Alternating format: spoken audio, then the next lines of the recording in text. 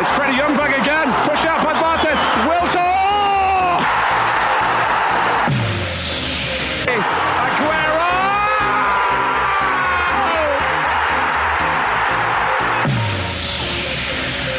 Sunderland Sports News.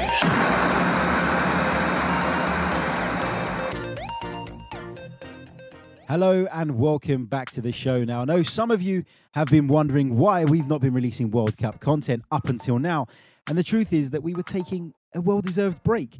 I can't speak for my colleagues, but I have been sitting in the garden, sipping on cold beers, topping up my tan whilst enjoying the tournament. It's certainly been entertaining so far. And when it comes to international football, I guess that's all you can ask for, really, isn't it?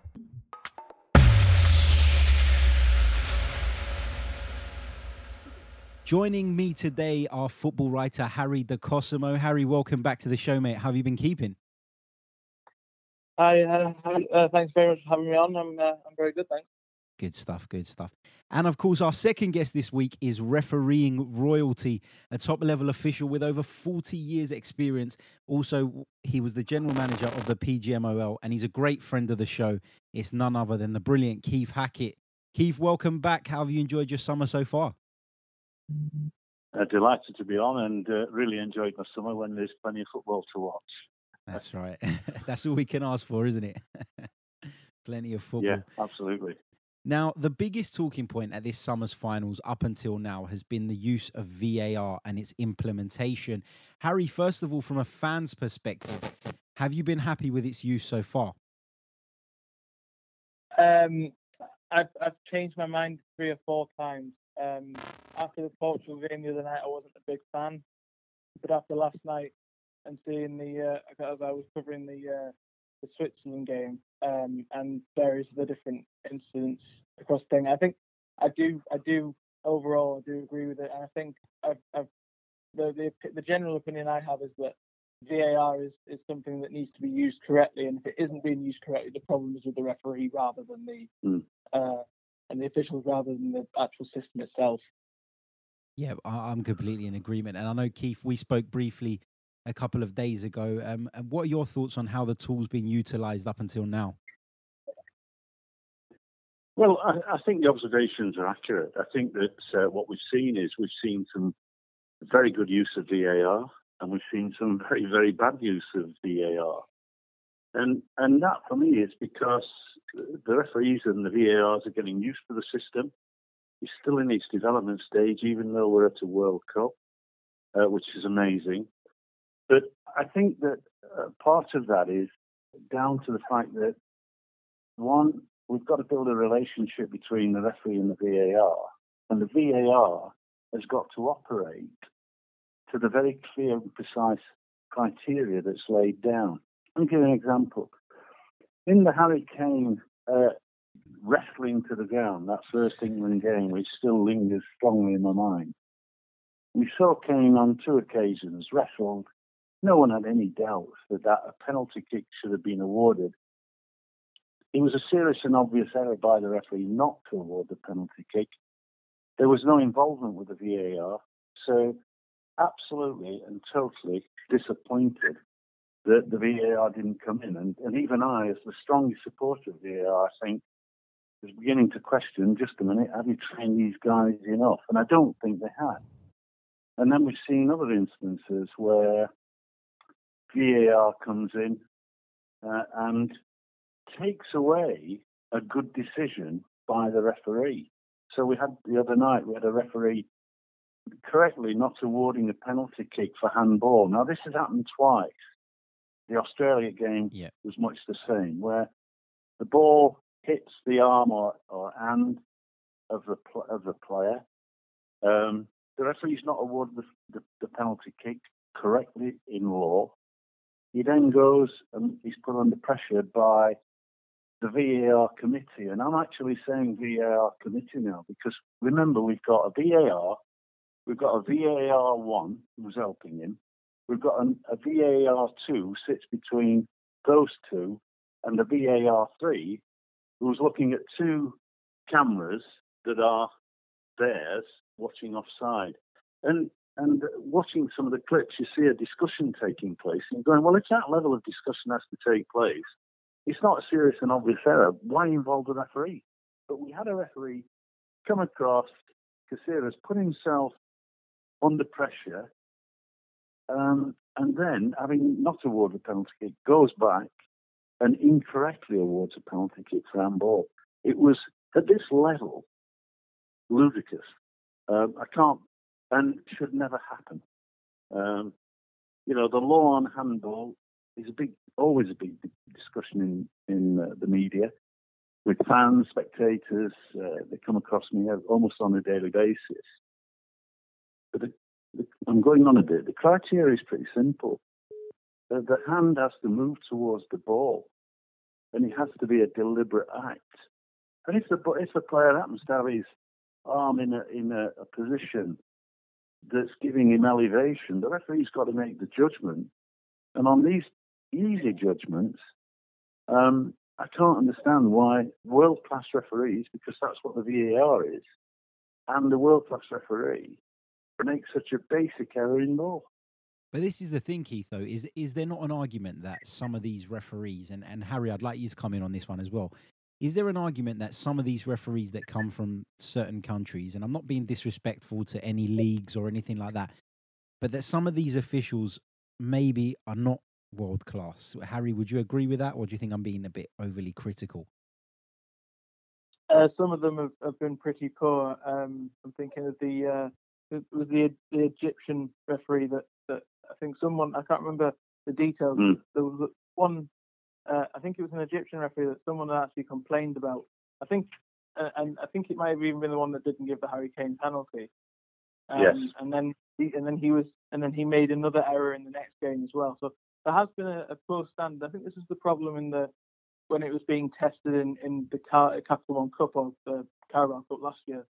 The referees just weren't up to the standard, and I think I am on side with VAR, but to make it a test in the biggest competition in football is very sort of naive. Maybe they could have given it a couple more years and maybe introduced it in the Euros or like the African Cup of Nations next year, rather than making it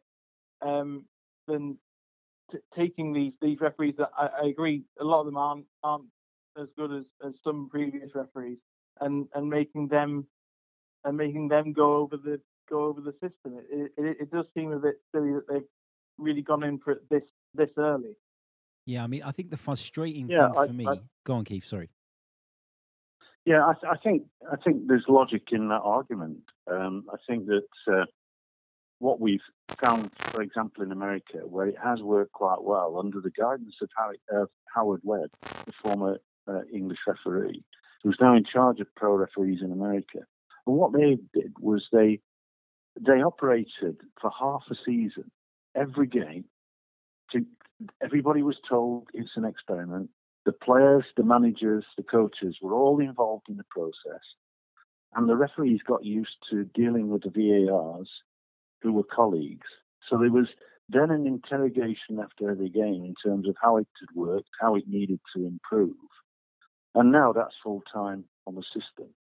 We're a little bit, if you like, behind the ball in relation to VAR, because what we saw in England last year was an abject failure. For anybody in sport, and this includes referees, to improve their performances, you've got to be doing it week in, week out. And in the English league, if you like, the cup where it was used, we had guys coming in fresh to it, not having done it before, the referee. And 1 week we didn't have it, the following week we didn't have it, and then we might have it in the cup. And so we didn't have a good system in England to actually show how it can work. I go back to the basics, and that is that it hasn't happened yet, but we've had the Maradona in the past, the handball. We obviously had Lampard's goal that went miles over the line. Well, we've got goal line technology now covering that, and that works superbly. What we've got to do is we've just got to get these guys adequately trained, used to having the VAR. And can I say one thing? The referee has got to understand that he's still in control. And if the VAR is telling him something and he disagrees, then he goes the referee with his own instinct. And we've seen that. We've seen that from the Argentinian referee who had the opening game, Nesta Pitana, and then yesterday had the Mexico-Sweden game, where he's got used to and knows how to use VAR. And, you know, he's clearly, from Argentina, a referee who has to deal week in, week out with difficult games, and he's coping comfortably. Our top referee, Kunye Kaka, Nigeria, Argentina, difficult game. He's operated with VAR and looked comfortable. Came through the game without any problems. Yep. So I think VAR is the topic, but I think there's another topic with that, just moving on slightly, if I may, and that is, I do think we're seeing a lot of dissent. I do think we're seeing players surrounding the referee when there is a debatable decision and VAR is going to be used.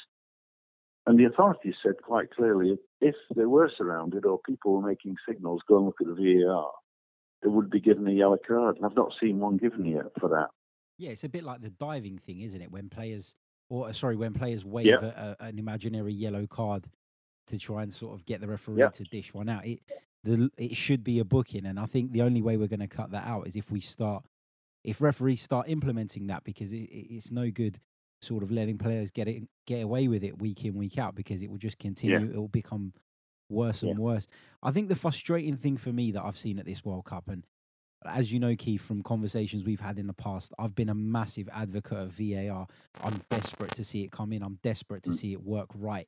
But what's frustrated me is when we've seen, as you said, a decision that has been correct, and then it's gone to the VAR, and then they've overturned it, and the referee's sort of gone back against himself. Now, where I'm concerned is, if a referee can watch 6, 7, 8, however many replays it is of an incident, and get a decision so horribly wrong, then it makes me question whether they're actually giving decisions because they've seen something during a game, or whether they're just getting the right decisions, sometimes more by luck than judgment. And that's my concern. I mean, you know, there was like you mentioned, there was the incident in the Australia game. There was the incident in the Iran game. What possesses a referee there to feel that is an intentional handball? And I think this problem stems from what we see week in, week out in football, where that rule is not applied correctly, in my opinion. It's one of the rules in football that we can't seem to get right. Harry, I mean, it's truly baffling, isn't it, how certain referees can watch one thing and come up with such a completely different outlook to the rest of the general public. Yeah, I mean, when I was, as I say, I was covering the Portugal game the other day, and the Suarez handball, I didn't think it was a penalty anyway. He didn't give it and then overturned it when he looked at it. And I'm thinking, this is a question I was going to kind of ask Keith, or just throw it out there. Do referees kind of feel under pressure if they've been called over to the screen on the side of the pitch? Do they feel under pressure to give the? Do you think they feel under pressure to give the decision the way that VAR are suggesting, or because I do find that a lot of the time the referee is just making the decision maybe because they've been told to, rather than sticking to their own guns, which is not really the point of VAR. VAR is like another assistant, as it is in the name, rather than actually supposed to be refereeing the game himself. I think you're absolutely spot on. You know, at the end of the day, I think the referee's got he's under a lot of pressure anyway. It's a World Cup game. It shouldn't be, but it's natural to be under pressure in that situation. Some referees, when they're under pressure, really do perform extremely well. I think that, you know, you're refereeing the game, you've made a decision, it's not handball, it's not a penalty kick. Then somebody's bleating in your ear, hey, that's handball, you better come and have a look at the screen. He's going across the screen, he's got two sets of players who are arguing at him. He gets to a screen, and now he's putting himself under a time pressure because everybody wants the decision quickly. And the added, if you like, difficulty here is that he's seeing it slow motion often. Now, I'll tell you, I can pull a cat out of a bag or a rabbit out of a hat anytime when you look at things slow motion, they often don't give you the clarity that you're looking for. They often confuse. Now, what we see in rugby is that when we have that tight call, perhaps a player on player fairly roughly, I've heard the top rugby union referees, who I really admire, suddenly saying, look, play me that full speed, play me that natural speed, normal speed, whatever comment they make, and then they come away and they go, that's rugby. And I think sometimes the referee's got to stand by his original decision. It's not a gut instinct. He's seen it. He's very experienced. If he's got it wrong, then just move on. Let's get the right call. But there are times when the VAR has come in. There's no need to come in, and we've finished up with the wrong call. Now, I know the percentages are small in that area, but they're magnified by everybody looking at it in the media and saying, and making their own judgment in relation to what's a foul, what's not a foul, what's a red card, what's not a red card, and why that player should be yellow carded, and why it's handball. And you're absolutely right. The handball offence for a referee is easy. If he sees it, it's easy. The criteria, again, I'll just reiterate it. Ball to hand is not. The hand movement has to be towards the ball. It's got to be an act that's deliberate. So therefore, when a ball is snapped, a snap kick, and it's a bit of a surprise, and it hits the player on the underarm, that can't be a deliberate act, and therefore it should not be awarded either as a penalty kick or a handball offence, free kick if it's outside the area. And so it's a simple law, but it's complicated. By referees not consistently applying it, generally, and the media having difficulty because their view often is, if the ball strikes anywhere in their hand or arm, it's got to be a penalty kick. Yeah. No, it's not in law. Yeah, that's completely right, and it's completely spot on. And when I have these debates with people, I often refer them to the rules, like a little bit of a nerd, but I pull up the laws of the game and I just send them a screenshot of it because it drives me crazy when someone is arguing against something that's clearly written in black and white. Now, another issue that we've seen a couple of times during this World Cup is we've seen penalties that should have been given not even looked at by the referee. And one that comes to mind is Argentina in their first game, I believe, against Iceland. I felt there was a foul on Pavon, I think it was, inside the penalty area. And the VAR didn't even get the referee to have a look at that. That is frustrating as well, isn't it? Because you're looking at certain decisions and then there's no consistency. Surely the VAR should be pulling that up, no? Yes, I think that it for me, that's one. There's been a few where they've said, well, okay, the referee's got a view. We're going to go with the referee, and we're not going to get involved. And I find that rather surprising. And you've mentioned simulation. We've seen clear acts of simulation, and we were told, hey, those would be punished, and VAR would help that process. So therefore, I think that my real concerns are that the VAR is still on the learning curve, and it's got to be a sharp learning curve, steep learning curve to get a greater degree of accuracy. And they have to come in.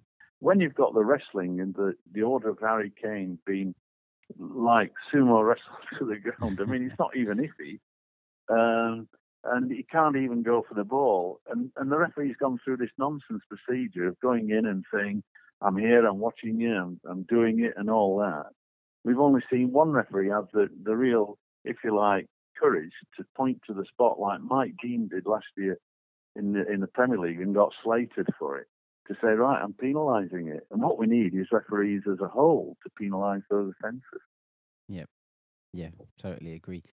Guys, can I raise another point? Because of course, there's some real positives here. I mean, I think we need to highlight in this World Cup is the quality of the play that we've seen, the fantastic goals, and from a refereeing perspective, 44 games played so far, 147 yellow cards. That's an average at 3.3. which is about the level of the Premier League and well below what we see in other parts of the world, because normally the average is towards 5 per game. And the outcome of that is a lot of red cards. We've only had today 3 red cards in this World Cup. So there are some positives. And one of the things that I said about VAR when it was first thought about, when it started to be looked to introduce into the game, I said it would act as a deterrent. I think it is. I think there are players out there suddenly beginning to take a little bit of care in terms of what they do and how they do it on the field of play, and that's helping referees. Yeah, no, completely agree. Completely agree. Harry, how have you found the World Cup in general from football in terms? Have you enjoyed it so far? Who do you think's been the standout team? And how do you see it unfolding? I've really enjoyed the World Cup, first of all. I think it's been really good. I think the drama's helped by VAR for the most part, but mainly on the pitch as well in terms of the football. It's been fantastic. Standout teams, I don't think any of the big sides, the ones that you expect to go all the way, have really shone. Particularly, I think France are getting there, and I think they could, if they find the right system, they could really sort of hit the ground running further on in the tournament. Brazil are the same kind of thing. They just haven't quite found that X factor, if you like, yet. Spain, we thought were great, and then they were pretty terrible against Morocco. So I don't know. I said Brazil, and I think Brazil and France can, as I say, push on a little bit later on. But I think the World Cup's been fantastic, and I'm really looking forward to seeing how the knockout stages go, because I think that it could be a chance for a Uruguay or possibly even an England or someone like that in the sort of maybe the tier below the top side to really make a push late on into the tournament. Yeah, fair point. Fair point. Keith, what have you made of England so far? How far do you think they can go? Well, I have to tell you, I'll be honest, that, I thought that we were a bit young and perhaps not well prepared, and that we might be lucky to get out of the sort of into the playoffs, out of the league system. I've been surprised by how well they've done. I mean, we know the standout players. My fears were around defence and pace, and I think, in fairness, Gareth Southgate over the last 3 months has really got them together as a team, and I think they're going in. And I'm now a big fan. I'm there, like everybody else, either in a pub waving or screaming at the television, wanting them to do well. And I just think that we've captured it. I don't think the expectations were high. I think they're growing now, and the pressure will come. But, I've been impressed with Southgate as a manager. I was when he was at Middlesbrough, to be honest. I've seen him in the Premier League operate, deep thinker, very technical, very good man manager. And I think he's brought the players together. And whatever we do in this World Cup, I think it's been successful, because we're now clearly understanding that you have to develop teams, and the teams have to come through. The under-19s, under-20s, and whatever. This is how Brazil operate. They'll play at under-17 level. They'll play under-19, under-20. They'll go to the Olympic Games. And what you find is, my own experience of refereeing them out in Mexico as the under-19s, and then later in Seoul in Korea, it was almost the identical team. They grow the team through the competitions, and I think we're beginning to do that. And there's some fresh names coming through now that are very exciting. Yeah, I completely agree. I think I agree with you on the Gareth Southgate point. I think he's been brilliant. I think he's handled the media fantastically well. I think the system he's picked works really well. Again, I share the fear about sort of pace at the back, but I think he's addressed that by putting Kyle Walker in as one of the centre halves, and I think that's the thinking behind that, because we all know that he's not naturally the most solid of defenders. Is that a fair way to put it? Harry, what are your feelings on tonight's game against Belgium? Because it's a bit of a funny situation, isn't it? It seems as though neither side particularly wants to top the group now. Is this a problem in the format of the tournament?